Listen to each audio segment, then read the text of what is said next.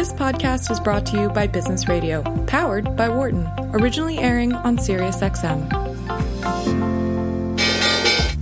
Welcome to our Behind the Markets podcast. I'm your host, Jeremy Schwartz. Alongside Wharton Finance Professor Jeremy Siegel, we tackle the latest market trends every week on Business Radio, powered by the Wharton School, SiriusXM, Channel 132. Our guest consists of experts like the world's leading authority on long-term economic growth, Bob Gordon. We will continue to see jobs created rather than destroyed. Former chair of the Federal Reserve, Janet Yellen. I don't think either of us ever expected that we would live through a financial crisis. Or even the head of the Digital India Foundation, Arvind Gupta. The reason that people are talking about India is massive digitization and financial inclusion that we have done over the last couple of years. Enjoy this week's show.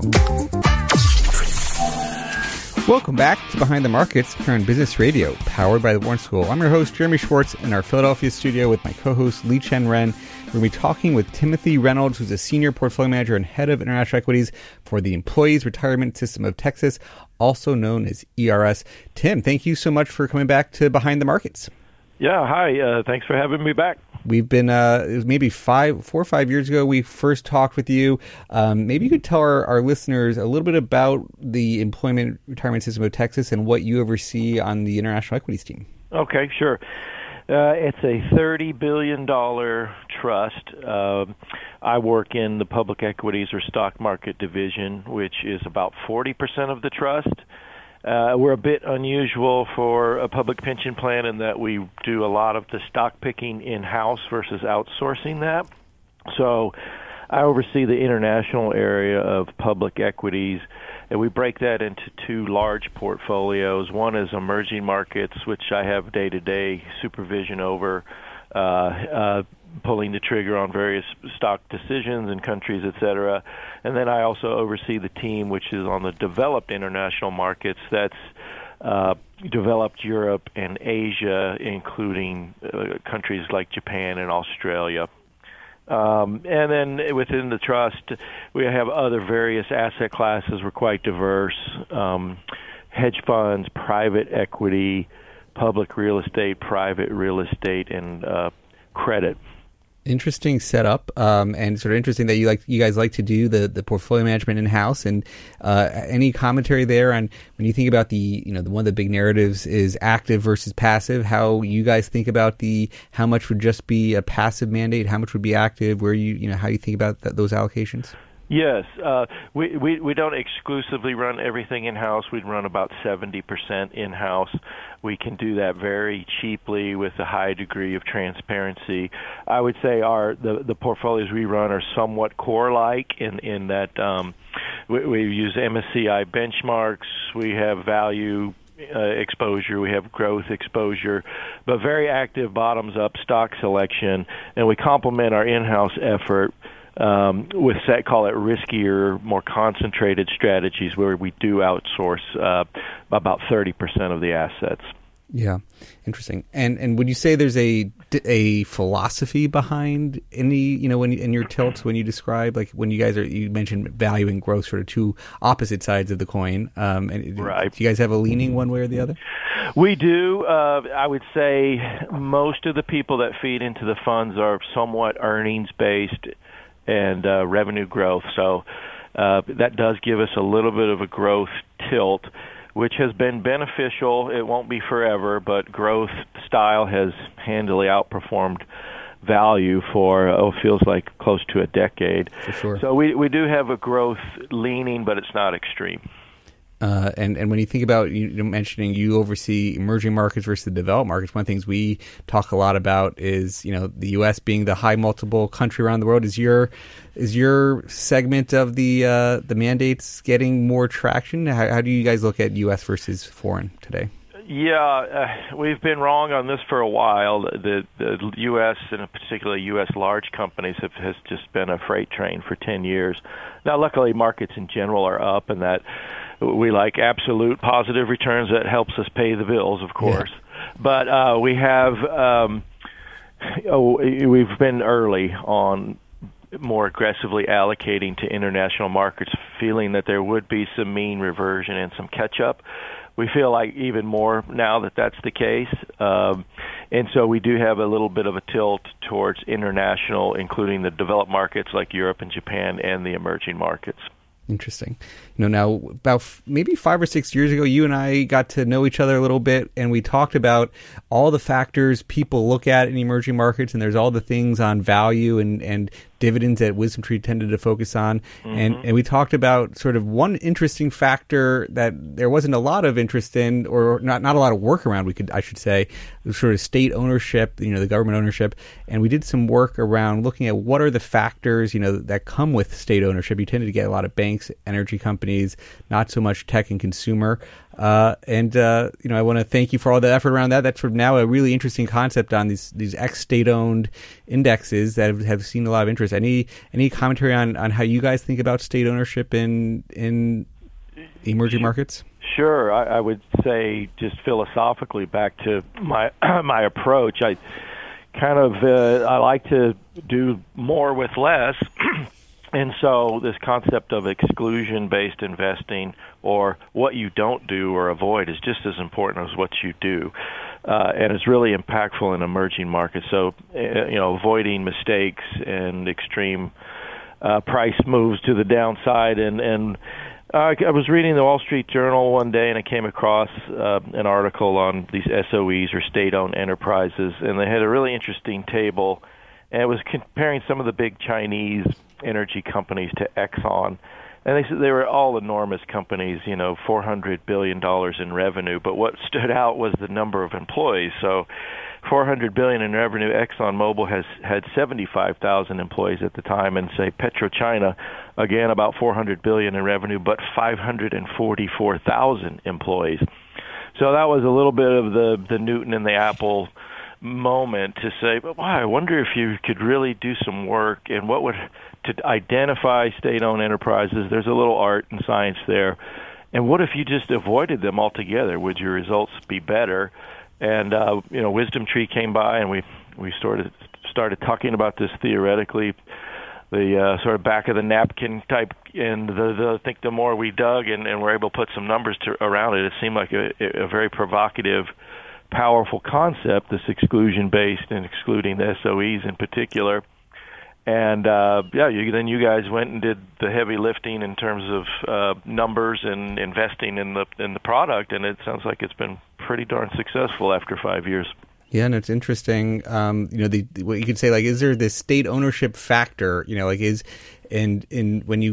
we put it all together, we tried to not make any big country tilts, in the index. You didn't want to just remove China, because a lot of the state-owned companies were from China, and that was good feedback from you. It's like, don't just make me bet against China. Right. And so try to have sector caps, so you're not just also being very, very underweight the banks and energy, but you keep it constrained. And so it becomes like this enhanced beta-like index where you are removing maybe 25-30% of the broad EM index, but you get a sort of growthy core EM. And it's been, to your point on sort of looking at revenue growth, that is a lot of what you get, is you get the tilts to the tech and consumer and away from those traditional value sectors. So I like it from that perspective. But even within sectors, you do see an impact of the non-state-owned sort of having better growth metrics and better profitability metrics than the state-owned. So it's even interesting within sectors. Yeah, and of course, ESG, environment, social and governance is a really big thing that I think is here to stay. And this, in a way, represents some effort to emphasize good governance, right? Yeah. Because going back to the example, in some cases these SOEs are national jobs programs, and they have, it could be right or wrong, but a different agenda perhaps than maximizing value for shareholders in Austin, Texas. And then the other thing is, I think EM is very large, and as you say, multiple countries, sectors. The MSCI core index has about 1,300 stocks. That's going to continue to go up as the China A shares come in more and more. But it's a good way to sort of put it on not autopilot, but be a bit active in a deliberate way without having to pick stock by stock. And I think it's really important. Again, emerging markets really benefits from active management, from what you do and what you don't do. And I think it's don't just invest in emerging markets, you need to invest within, and this is a very helpful way to do it. We're talking with Tim Reynolds, Senior Portfolio Manager, Head of International Equities for the Employees Retirement System of Texas, ERS. And Tim, is there when you think about your allocations within emerging markets today, is there countries you find interesting? I don't know if you picked up on it a little bit. We were talking with Andy Rothman about China. How do you look at what's going on in China today with you guys having a really sort of perpetual, forever type mandate? Right. We think China's important, and I guess that's somewhat obvious. It's the second largest economy. And there's a little bump in the road with the coronavirus, and I don't want to minimize that, but I think the market is right to kind of look beyond that it probably will get worse before it gets better, but it's a transient issue that we don't think is anything. We're not attempting to navigate around that. And, the trade war, call it, with the U.S., I don't think that ever really goes away, but I think it can really be minimized. These things go in the headlines, and it's the story every day, and it just sort of fades from the headline. I think China is going to continue to invest in themselves, and they're going to continue to try to move up the value add curve from being the manufacturer to the world to making semiconductors, making cars, making complicated products that put people to work, but also are much higher margin. So, and China's so large, you can always find opportunities. You can find lots of attractive companies that are growing, that are at single-digit multiples, dividends. It can be opaque. You do have to roll up your sleeves to get to meet the companies and get to feel comfortable. But China is a very big part of the portfolio, and I think it will be.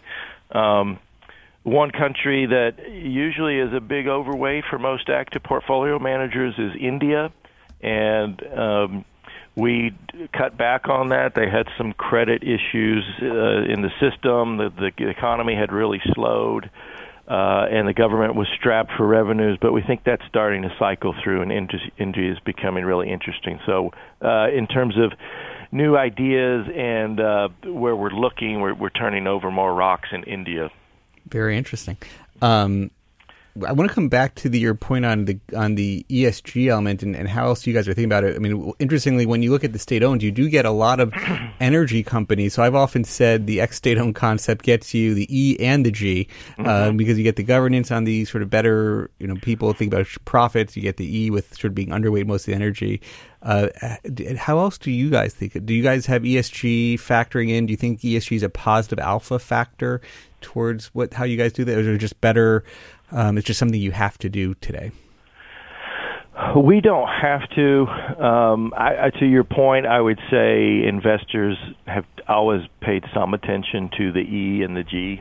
So with the E, you don't want companies with asbestos liabilities or chemicals in swamps and things like that. So, you always dig for that sort of thing and avoid it. And then good governance is something you seek.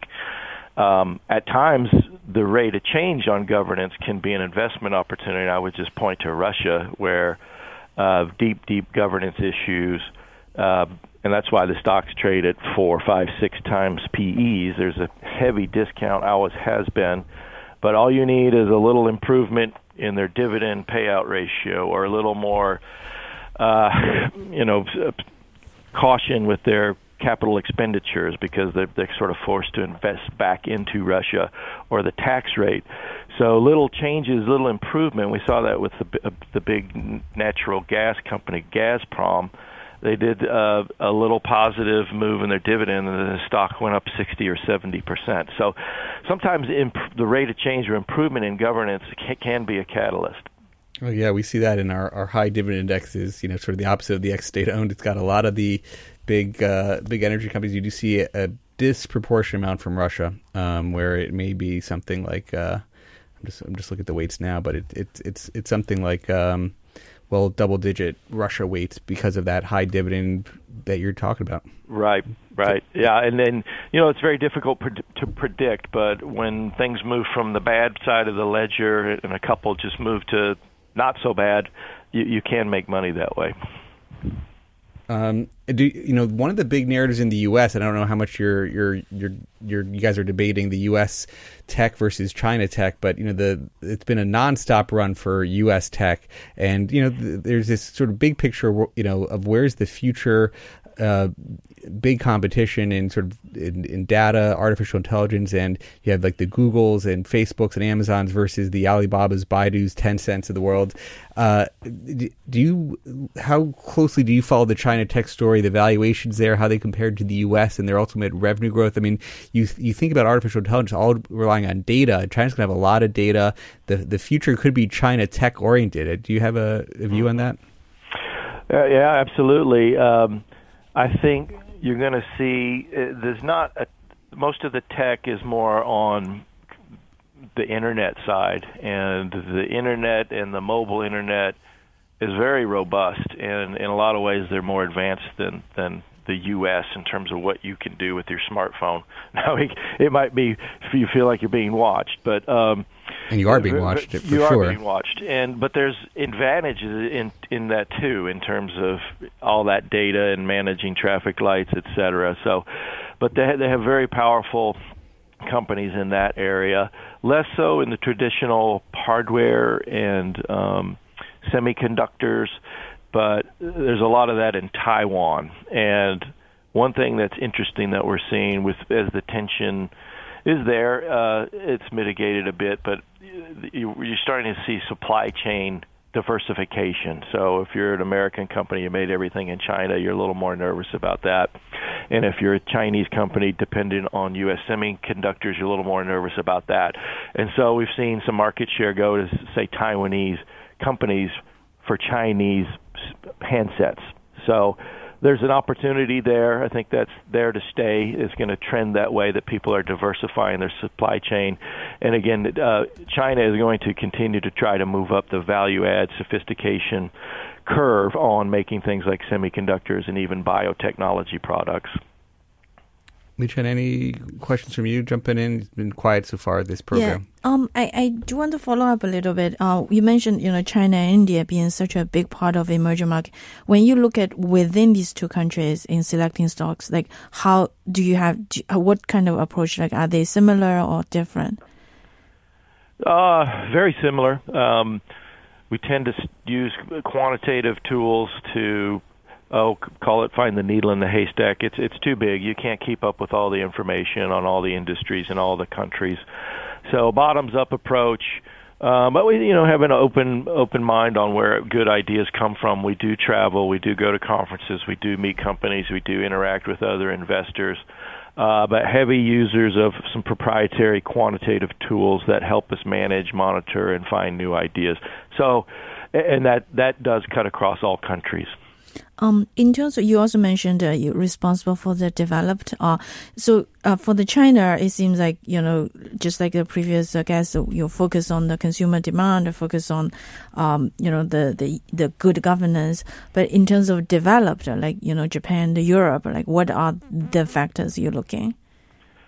I would say very much the same. Both teams have, both portfolios have full-time dedicated teams of 5 members, a lead portfolio manager, and 4 analysts. So similar approach, users of quantitative tools, you travel, get out there, meet companies.